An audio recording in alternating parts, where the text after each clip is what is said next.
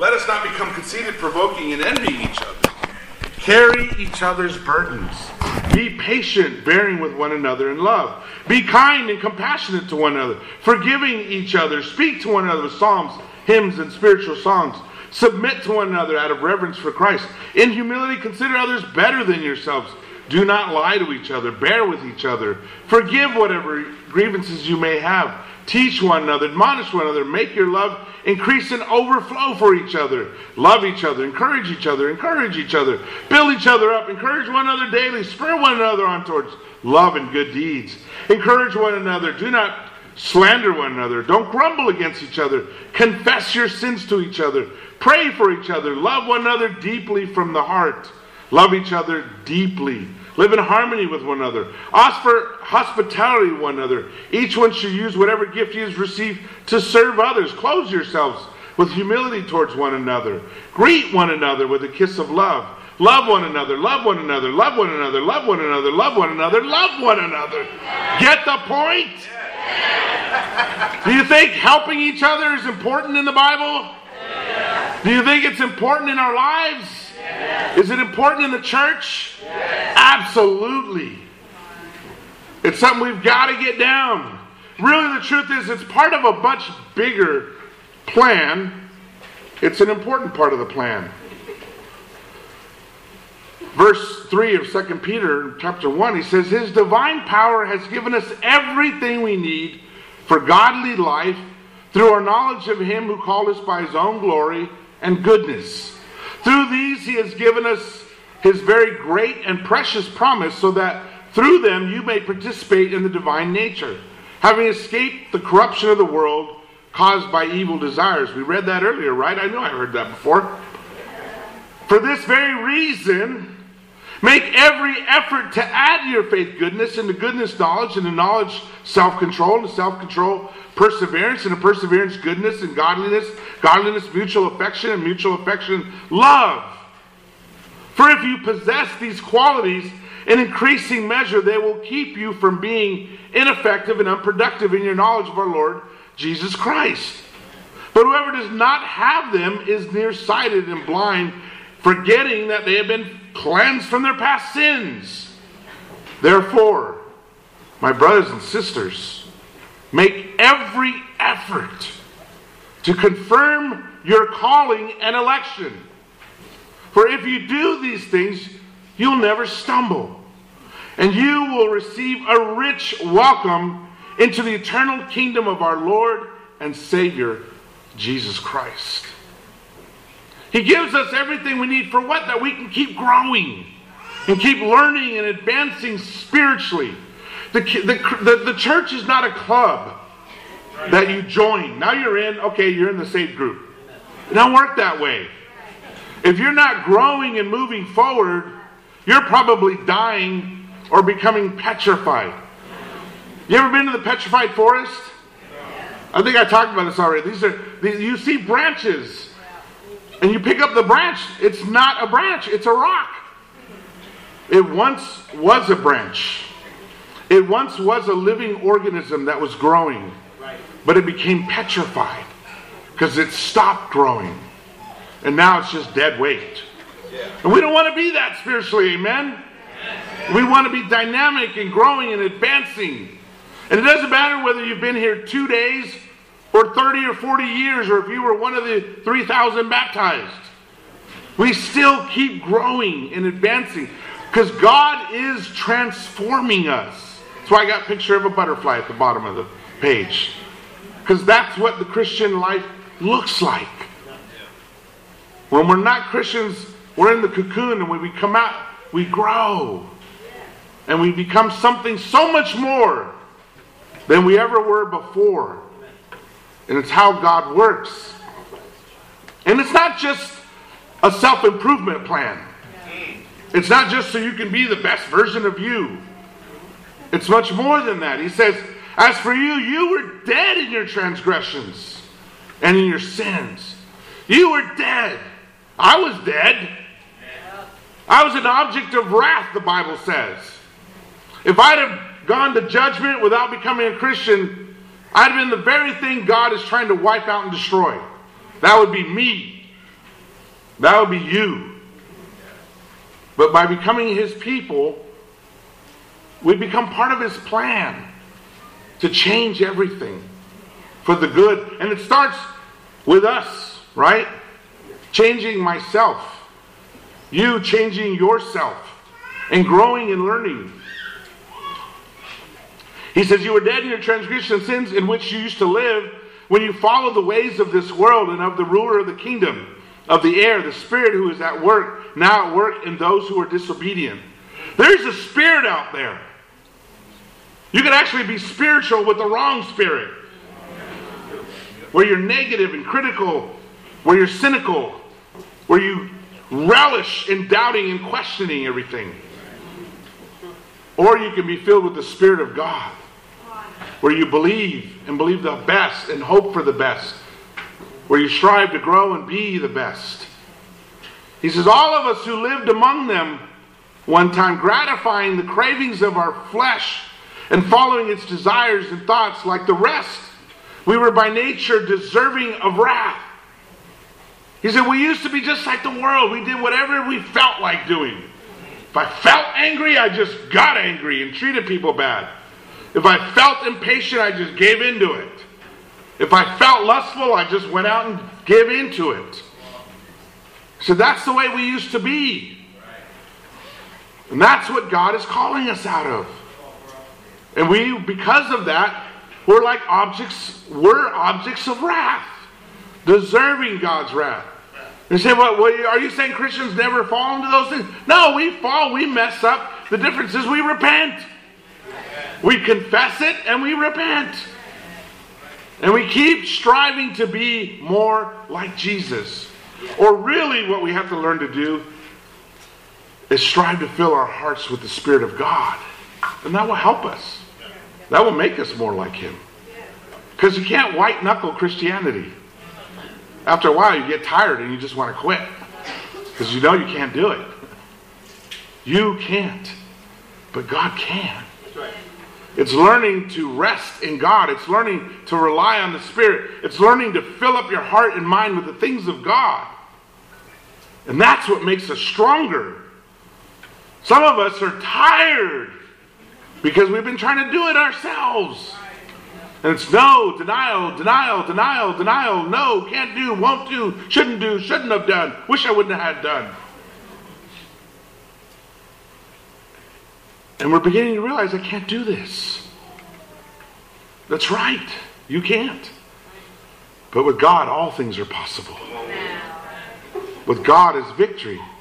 And he says, God who is rich in mercy made us alive with Christ even when we were dead in transgressions. Remember that time that you separate from Christ, excluded from citizenship in Israel, and foreigners to the covenants of the promise, without hope, without God in the world.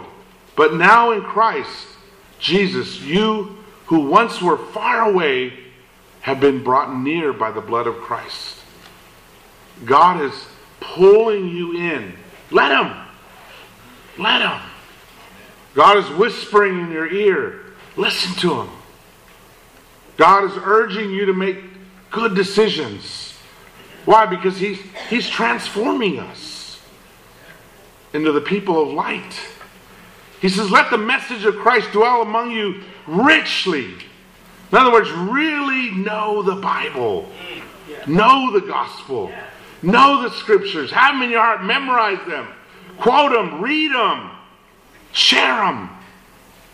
He says, let the word of Christ dwell richly among you, richly as you teach and admonish one another.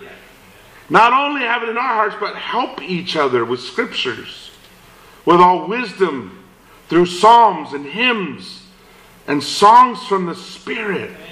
Sing. Singing does something, doesn't it? I mean, I'm not, I gotta be honest, I don't listen to Christian radio a lot, but when, I'll go to it and it just does something. Next thing I know, I'm singing along. Next thing you know, I'm feeling good. Next thing I know, I'm carrying. It changes us. Every morning I put music that lifts up my heart. And I listen to it. There's something about worship. It just changes us, right? It transforms our hearts. When I became a Christian, there was a lot of music I had to just stop listening to for years because how it affected my heart and my mind. You know, I'd sit there and I'd start playing my music, slipping into darkness. You know, and I'm like, I'm not supposed to be singing this. I'm not supposed to be slipping into darkness. I'm supposed to be scrambling out of darkness. So either rewrite the song or pick another song. God has given us multiple tools. I'm talking about 4. One is prayer. Another is the Holy Spirit. Yeah, He's here. He's here today. Look around. Where? The Holy Spirit is neither here nor there. He's within us, right? The kingdom of God. He moves in the kingdom of God. Another is Scripture. There's power in every word of God. There's power. It changes your heart. It changes your mind. Those of us who are Christians, we change our entire lives because of some things we read. Not because the person reaching out was so wise or so persuasive. It talked us into changing our religion. No, it's because the Word of God changed our hearts. It's powerful. And then there's another one that's probably the most complicated one. Each other. One another. Definitely the most faulty of the tools. But it's the one that surrounds us all the time. And everywhere we go. And the one that we have to deal with. And the one that makes us rely on the other 3 better. Life's a journey, right? You're on a spiritual journey. I'm on a spiritual journey. We start out that spiritual journey in baptism. And we go through and we're learning stuff. And then we go, when you come out of the waters of baptism, you immediately go into boot camp. Somebody's teaching you how to live a Christian life. How to have a quiet time. How to get up earlier. How to show up at church. How to get your seats. How to, all of a sudden, first everybody was saving you seats and offering you rides. And all of a sudden, boom, now it's up to you to get to church. And nobody saved you a seat. In fact, your friend's got a new friend in your seat. What? And you got to figure out how to work out your own salvation with fear and trembling. And then, of course, there's training in our groups and in our ministries that just teach us and help us to become better and better Christians all the time. And then there's always Satan right there, trying to get us to quit. Always looking for that opportune time. When is it? I don't know. But he knows. What is he going to tempt you with? I don't know, but he knows. Because he knows you. And he's always there. And we're developing great friendships. And we're learning all kinds of cool stuff. And sometimes it gets really intense. Sometimes it's overwhelming. And we got to learn and grow. And our faith has to keep increasing. And this is the problem sometimes is we stop growing. The challenge gets bigger. And pretty soon the challenge is bigger than our faith. And we get crushed. They sent this little spy camera in this way to the bottom of the ocean in the Caribbean, the deepest parts of the ocean. And they put it in this case that was like 2 inches of steel and like 3 or 4 inches of glass for the camera lens. And it was really intense little iron ball because it's like thousands of pounds of pressure down there, right? And they dropped this camera down there with a light to see what's down there, where it's 25,000 pounds per square inch of pressure. I mean, anything would just get crushed. And it's down there, and guess what it found? Little fish swimming around. And they didn't have a steel case. They didn't have 3 inches of steel wrapping around them. How did they not get crushed? Because the pressure pushing out is equal to the pressure pushing in. That's the Holy Spirit for a Christian. It's got to be pushing out or you get crushed by the world. Your spirituality has got to be equal or greater than the challenges you're dealing with in the world. Does that make sense? And then, of course, there's fun with your Bible talk. And meanwhile, you're becoming more and more like Jesus. You're that butterfly. And then you finally die, and boom, there's Jesus waiting to hug you. Isn't that awesome? How much did you become like Jesus? I don't know. Maybe you're really awesome and you're 5% like Jesus. What? Don't get prideful. I mean, that's all I might become? Yeah, God's grace covers the rest. Amen, right? Well, I'll tell you what it does. It should keep us, any of us, from being prideful about how we are and who we are. We're not better than other people. We're just forgiven. Amen? And we get up and we keep repenting. And we keep trying. It's a journey. We have 4 tools. They are all part of discipleship. They're all part of the calling to be like Jesus, to become like Him, and to help others become like Him. Prayer, Holy Spirit, Scripture, one another, it's all part of that. How we fulfill that great commandment. Metheteosate panta ta ethne. Go make disciples of all the ethnicities. It's literally what he says. Disciple all the ethnicities is a direct translation. Go teach them. Go help them to do this, to be like Jesus. But for what purpose? To get to heaven, not just to get baptized. Honestly, one of the biggest mistakes we made is we put too much emphasis, I believe, on baptism. Amen. And we celebrate like they'd reached the goal. That's not the goal. Did you see my chart? That's the beginning. That just puts you on the freeway. Does that mean you're there? Now you took the on-ramp. That's baptism, is the on-ramp. Now you're on the freeway. God bless you. You got a lot of challenges ahead of you. You know? And hopefully you have friends that will help you. Hopefully you've got a good prayer life. You're reading the scriptures. You're tuning into the Holy Spirit. The Holy Spirit isn't somebody who comes and visits once in a while. What was the good news of Acts 2 is that you will have the Holy Spirit all the time. Not as a visitor. You have Him in you. That's what was so incredible. But it's like anybody. You know what? If somebody goes and visits you and you ignore them too long, they're going to leave. Right? You ignore the Holy Spirit, you live as though you didn't have one.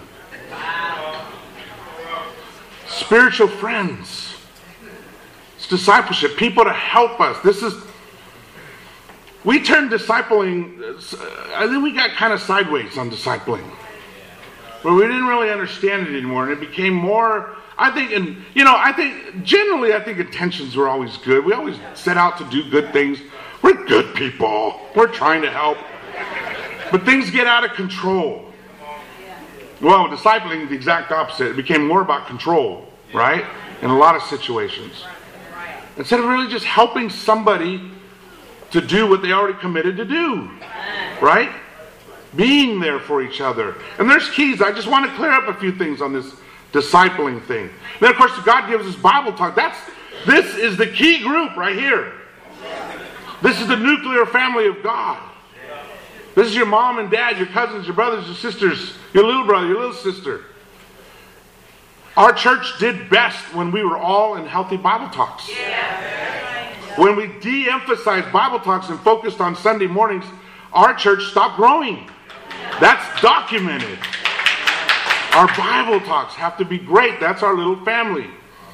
There's stages of discipleship. It isn't the same. It isn't the same for a brand new Christian who's in college as it is for a 45-year-old, man who's got a profession and been in the kingdom for 50 million years. It's different. It evolves. Like any relationship, right?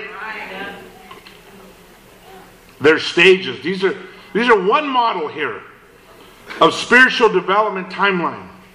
The first stage and this is documented, and this is from research, okay? I didn't just make all this up. This is actually research. I don't have time to bring out all the research, but if you ever want, we could do more in-depth classes. But first stage, there's a classic 4 stages, and then the 5th. Chaos. And that's not being a Christian. That's like preschool years. You don't know what your schedule is. You don't know where you're going. You don't know what you're doing that day. You don't know to raise your hand or sit down or stand in line. You learn all that when you go to school, right? That's conformity. You start going to school, you learn all these things. Stand in line, raise your hand when you want to talk, be part of a group, conform to the group. Same thing happens spiritually. When we're in the chaos stage, we have no rules. We make up our religion as we go. A lot of people are in that stage. What's your religion? Oh, I made up a new religion last night. I believe in this. I'm a little bit Hindu, a little bit Buddhist, a little bit Christian, And people do this. They just make it up and they change it as they go. It's chaotic. But then you become a Christian and all of a sudden it's conformity. And it's good. You're learning how to read your Bible, how to have a quiet time, how to have a D time, how to get to church, what meetings you should go to. That's good. You need the basics. Nothing wrong with that. But then something happens. We go into spiritual adolescence. And when someone's an adolescent, what do? Question everything. Why are we doing this? And they love to rebel. Why do we have to do that? How come I got to do this? Christians go through the same thing. Some people started at their 2nd year. Some people their 10th year. Some people their 30th year, They start questioning everything. And that's if you have preachings, you know how difficult that is. Right? God bless you. It's hard, I remember my cute little angelic elementary school girls, something happened when they went to middle school. I remember telling we're buying a one-way ticket to Mexico. And they're going to send her to the ranch, and my family has a ranch, they'll work it out of her. Because she is difficult. Well, you know what I'm talking about, when our kids hit that age, right?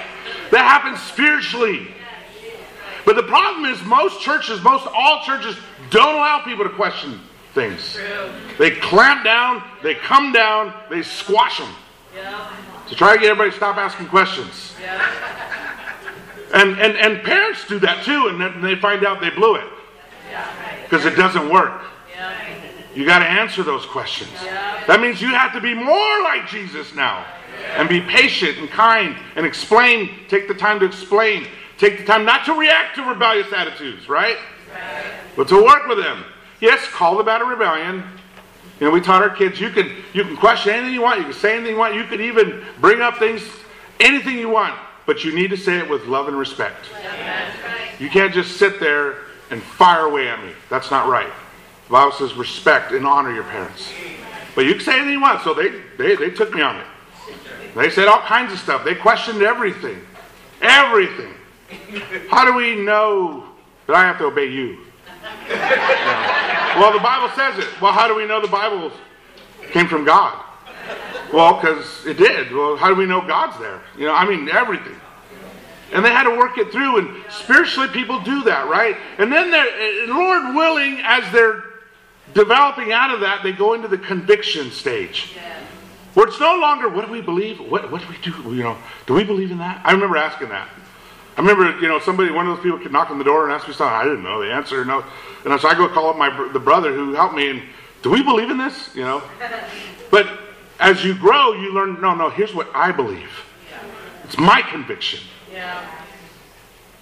It's my conviction to get myself to church. It's my conviction to read my Bible. I don't depend on somebody asking me all the time. I don't depend on others forcing me to do what I've already decided to do. Now, that doesn't mean I don't need help. I need help. I'm trying to eat a very healthy, regimented diet. You know what I'm doing? I take a picture of everything I eat and I send it to Doug right now. Because it just holds me accountable.